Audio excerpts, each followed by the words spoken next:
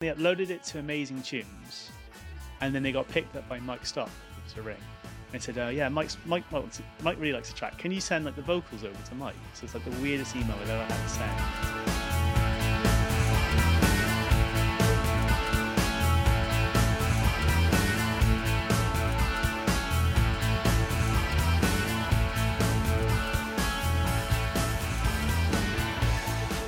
Hello, welcome back to the Session Recall podcast. Just before we get into this episode today, I hope you've been enjoying this podcast so far. And what we'd really appreciate is if you've got any feedback for us, if there's anything you'd like to ask us, please drop us a message at podcast@sessionrecall.com, just so we get some feedback and stuff, so to make sure that we're on the right track. We have a free guide available on our website, sessionrecall.com/band checklist. We've also launched a Session Recall community, which you can also find out a bit more information just from our homepage, sessionrecall.com. This episode, we're going to split up into two parts over the next 2 weeks. Yeah, what we're talking about today is just about income streams for musicians. It gets split up into different sections, so I thought we'd kind of break this up into two parts. I hope you enjoy, and I'll see you all again at the end. Hello, everyone. Welcome to the show. Today, John and I are going to be talking about income sources for musicians. Because I know, like, when people start, it's always thinking about, well, how do people make money? And I think it's something that from, like lecturing and teaching, it's not something that's always explicitly clear. What I wanted to do is try and break down some of the different ways of actually earning an income and making money from your music. The first area I thought, like, the easiest win for artists and bands who might be starting out is talking a little bit about merchandise. So this is something that, like, when you're playing shows, like, the benefit of having merchandise might be a way of actually helping to raise a little bit of extra cash to kind of pay for recordings. Merch is still a strong seller. People like merch. It's, if you've got a good brand, if your merch looks good, you can shift it. Yeah, and I think one of the things I think sometimes people worry about is like the cost of setting up paying for the merchandise in the first thing. So what we found is obviously there's a few places that do like print on demand. So like an easy one to do would be like there's a company called DizzyJam. And what you can do is if you've got a really good image, you can upload your images to that. And they do digital printing. Basically, like when anything gets made up, then like if anything gets ordered, then it gets printed on like as and when it's ordered, then sent out to the person. Yeah, I mean it's a great way so you don't end up having a massive outlay. So if bands are struggling to haven't got much in the pot at the beginning, then it's a good way to offer merch to your fans, which is building your brand, but you haven't got the initial setup costs, so that's obviously a bonus. You can have lots of designs, lots of colours, because obviously the problem when you've got to make the physical things, you need to cover all the sizes. If you kind of have to restrict what you do, really. You don't want too many designs unless you're playing in front of loads of people, because every design has to have different sizes, the extra smalls, the smalls, medium, large, extra large, double XLs, all those kind of things. So it soon adds up and you end up with loads left over. But so the downside of using print on demand, it's no good for touring or for your live shows. You haven't got the physical things to sell there. So then you can try and get people to sign up or go online, hopefully after the gig. But ideally, you want to play a blinding show. People really love the band. They go straight out into the foyer and buy a T-shirt.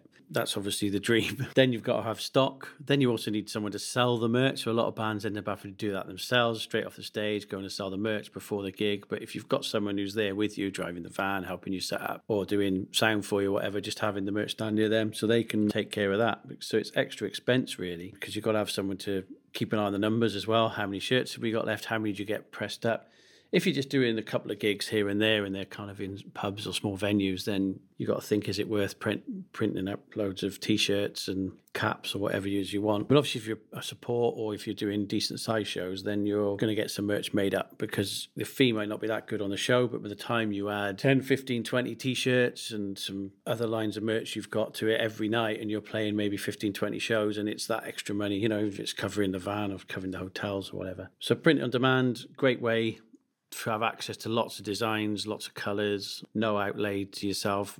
Once you're set up on DizzyJam, it's there, but you don't make a lot of money from it. What you do make a lot of money is if you're going to sell physical T-shirts. But having the outlay, how many do you order? Obviously, the more you order, the cheaper they are. So, I mean, you've got to approach that artist by artist, really, and whatever stage they're at. And obviously, we can help. And if you're stock taking and keeping, ideas of numbers of what you're shifting, then you know kind of how many to sell based on how many people you're playing to. And then when you do the next tour, you'll know. And if you sell out, you sell out. Much better selling out than having 100 Yeah. extra smalls. And also your fan base. Yeah. So one of the things I think when our band did, like when I was back in the day, when I was gigging and everything, is like we actually split our t-shirts 50-50 between guys t-shirts and girls t-shirts. And we actually found, I think, the girls tees were the ones that actually sold quicker because sometimes they were the ones that got overlooked. One of our actually in the band, one of our best sellers, not really weirdly, but we used to do glow sticks. We used to get like you get like a pack of 100 or something for like a tenner. You could sell 3 for £1. And so we used to do that, and then literally like we used to play like university. I think we supported Wheatus once, and we outsold them on merch just because we just shifted like tons and tons of glow sticks, and then that led to like badges, t-shirts and stuff as well. One of the other things I'd probably say as well is like when we're talking about merchandise, especially for shows, that might also include getting like the CDs made up as well, or like a version of your music available to buy. I know a lot of artists now, obviously there has been a shift towards like digital streaming, and that's where everything is. But if you do start getting like a really good, like a really strong following or like a fan base, then the people might want something that might be collectible. So like the vinyls, the CDs and stuff might still be an option to kind of think about obviously selling. vinyl, long turnaround times. But CD's pretty easy to get done, short runs, getting back quickly. I mean, we usually use a company called Sound Performance, which hopefully will be able to offer you some discounts with them as well.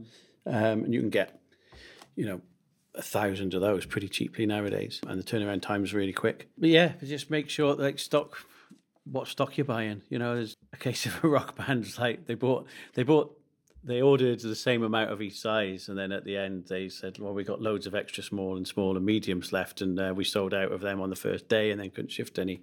I was like, well, that's because your fan base is all kind of like 40 to 65-year-olds who tend to be a bit bigger, so there's not many of them fitting into an extra small, so they hadn't really thought about that. And then obviously if you're a pop band and lots of teenagers are coming to, they're all going to want like kind of smaller sizes, so think about your audience. This is where I suppose like when you're looking at like Insta, TikTok, your Facebook as well, they should be panel, like if you're on like a business profile, you should be able to actually have a look at your demographics and see, well, what's the kind of age range, what's the makeup of is it predominantly male, is it female? So all that information as you develop is something that you can look into, and that can help you inform your decision in terms of what you think would work. And also ask your fans, ask them what they'd like or what they think has been cool in the past. Yeah, we're going to have a merch guy on actually talking with us at some point. So you can ask that question direct. Like, so you can say if a band's playing to 4,000 people, what on average are you selling a night? T-shirt wise. And then if you're just paying, so if they're paying to 4,000 and you're going to be paying to 400, then you can work out what percentage you're kind of going to buy a shirt. If they're buying into the band. Yeah. So hopefully we'll have someone on who'll be able to answer all those questions, and then you just take that. They'll be used to doing small shows as well. There's two people actually that we're thinking of getting on who can go through the numbers and what they'll be able to go through what a day. That could be something you think about as a career path as well. If you're a member on the group here, it's not necessarily you're thinking you might do my band as well, but wouldn't mind going on tour. Maybe doing the merch is something you want to explore, Remember rightly, is that what Noel did for someone? Or he went on tour of a band, didn't he? Yeah, he was roadie, and I'm not sure if he did merch, possibly, but he was definitely in the crew for Inspire Carpets, while writing and being a musician himself. But I guess those years on the road, learning how touring works and the work that goes into it, the crew, how important the crew are, and just the day-to-day running of a tour with a decent-sized band like that, to be on that is... it's a great experience and great learning curve. Cool. So we've got, as I say, so like as an easy win, just for people starting out, merchandise is a really good one. If you're just starting out and you haven't got much money, then maybe the print on demand thing is good. One of the things I would say about print on demand is they're not screen printed.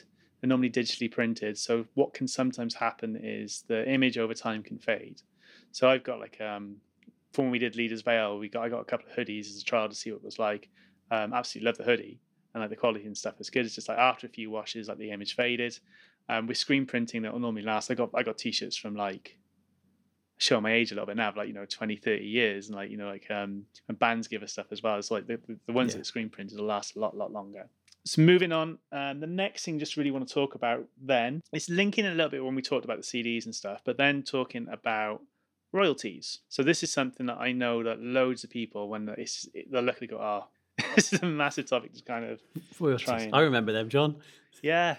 back in the 90s. From back in the 90s. In the UK, you've got there used to be three main collecting societies, and over time they've kind of merged together and done partnerships. So you've got performance royalties, which are covered by PRS for music, and they cover like the songwriter. So if a songwriter writes a song, then that right to the music will go to the people who write the songs. The next one that we have is mechanical royalties. Going back to, say, let's go back to the 90s and stuff, before the internet or Napster was a thing. Mechanical royalties would normally be from the sale of albums or singles. Third one is down to sound recording, and that is usually assigned to whoever pays for the recording itself.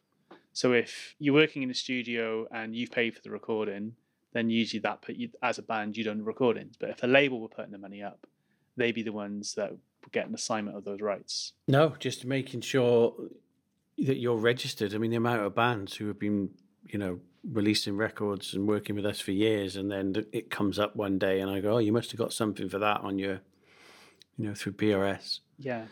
And they say, oh, we never registered for PRS. It's mad because you actually get a payment. If you register with PRS, you can register every single performance. So if you go on tour, every live music venue has to pay a license to PRS and PPL. It's like a joint combined license, I think. Yeah. And what that means is, like, if you're the songwriter, you'd get a royalty for performing those songs through that license that the venue has to pay on top of whatever fee that you have. I remember hearing about in Ireland, they've got the version of PRS is called IMRO.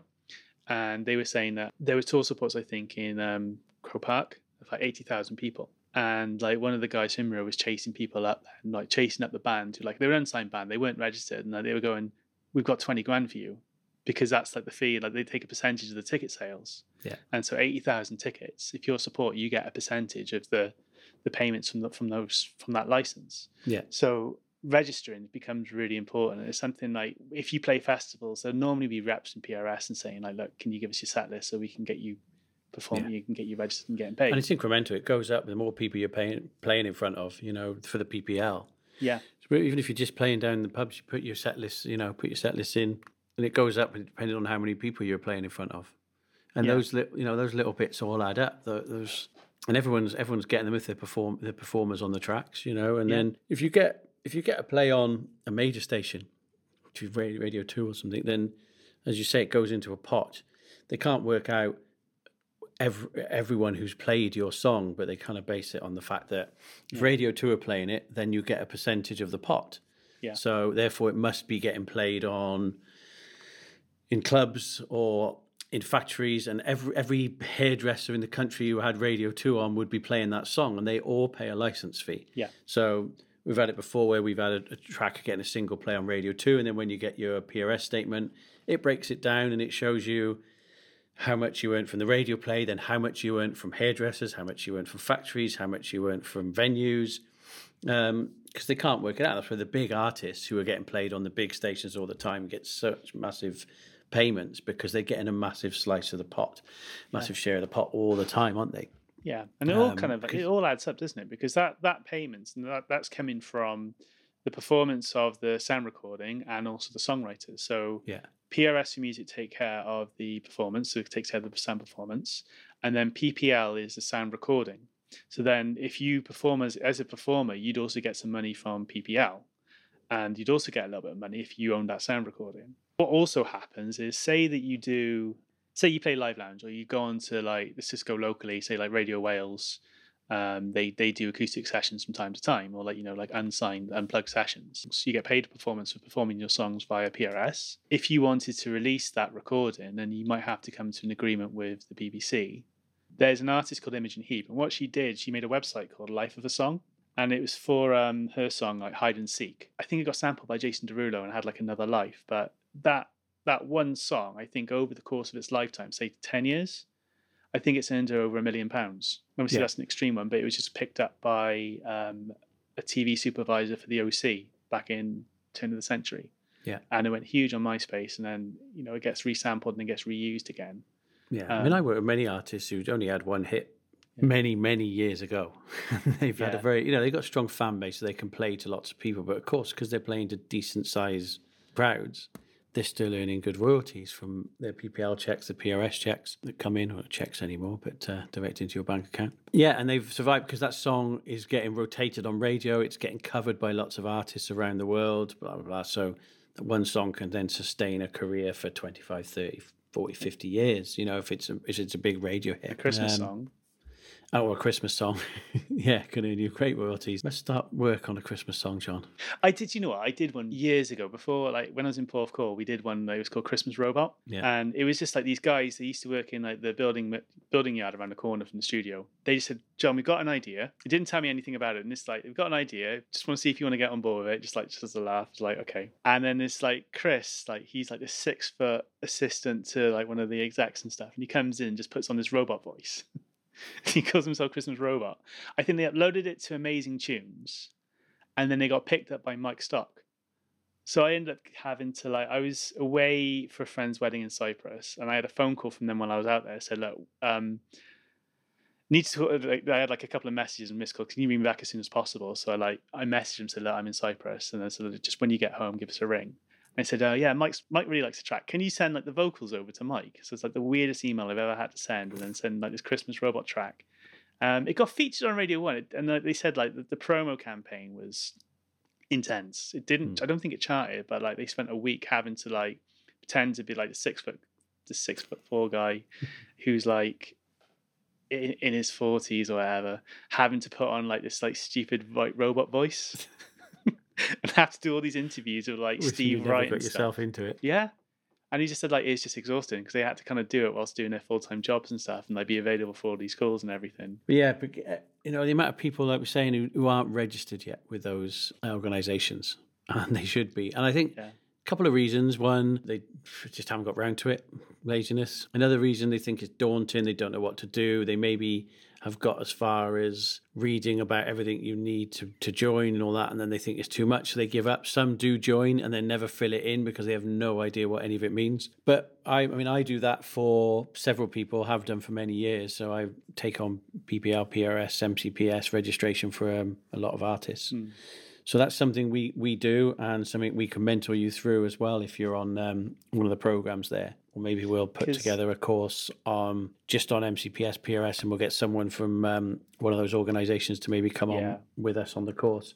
But yeah, it's something that we can do. So if you want us to help you through that and talk you through it, then get in touch with us and we can talk you through it. So just going back over, so we've covered a little bit about merch, about when we're starting, how it can be beneficial. Next one, obviously, about royalties and stuff, and the different ways that royalties can really work is really. Nick, how would you describe publishing? I think it's the one area that people don't quite understand, or it's that like they maybe email their tracks to management companies and record labels, but never to publishing companies. And of course, if you get a label, they'll either have a publishing arm or they'll work with publishing companies, so then it's all sorted for you. So, but if you're releasing stuff yourself, it's still a grey area to a lot of people. One of the things that's quite useful about it is it can be like, you can almost look at like bonus money, I suppose.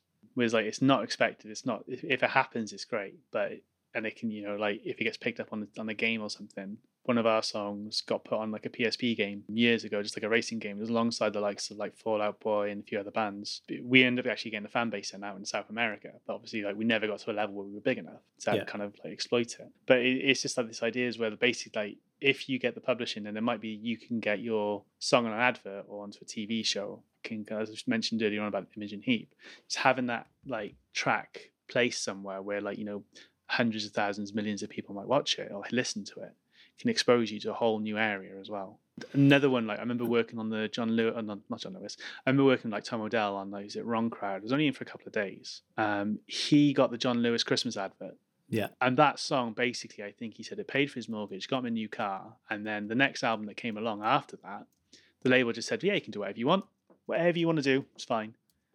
Because like the income that came from the publishing from being placed in John Lewis at that Christmas one, it's just like this extra bonus that people might not be expecting, and just having that association from it can bring extra income, and like obviously like you can see a huge increase in then like your streaming revenue, your physical sales, and like your profile itself. We work with artists at the moment, don't we, who have written songs in the past that were very successful, and they haven't released records for a very long time. They don't release records, in fact. Yeah.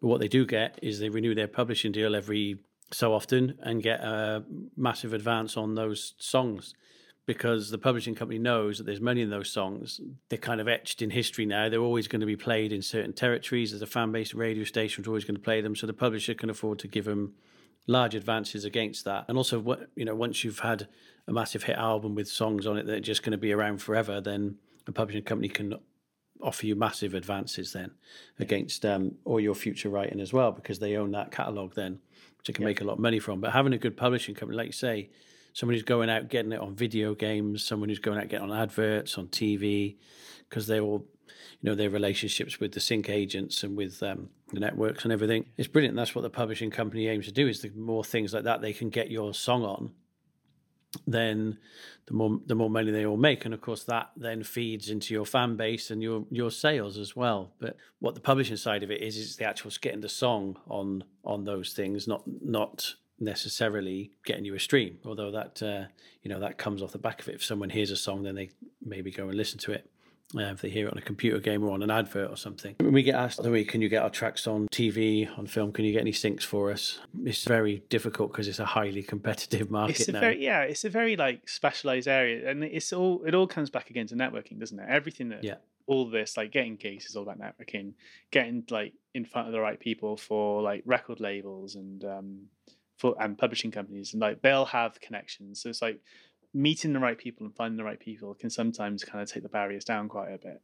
Yeah, and once you get a song, once they take a song off you and they get it on a film and it's a successful film, then they're going to come back to you for more tracks. You're building up those relationships with the sync agents. They're likely to come back to you again. I know a lot of people use publishing sites like Taxi and Centric Music, where they're telling you what kind of songs people are looking for. They're pitching things to all the writers, and then you can pitch a song if you think you've got a song that the outline fit. Put your song forward. You pay to join these companies, but and we've heard many people had a lot of success with them and actually earn a full-time living out of it, and others have had nothing.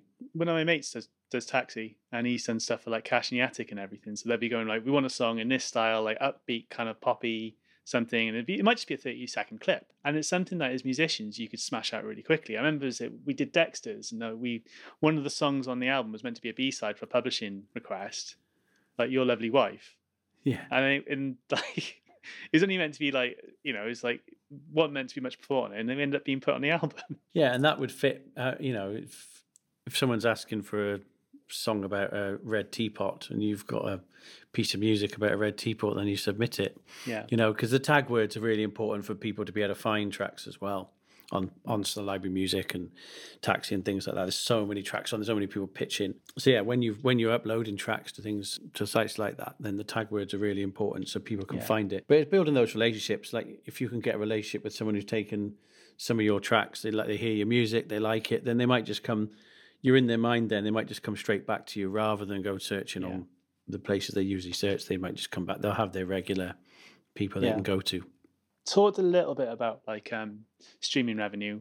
I don't really want to spend too much time on it because that's one of like the obvious. A lot of people now, you can release your music on using a platform like DistroKid, CD Baby, TuneCore, all really good options for actually doing that. There's pros and cons for each one, and it's just another way, like getting paid.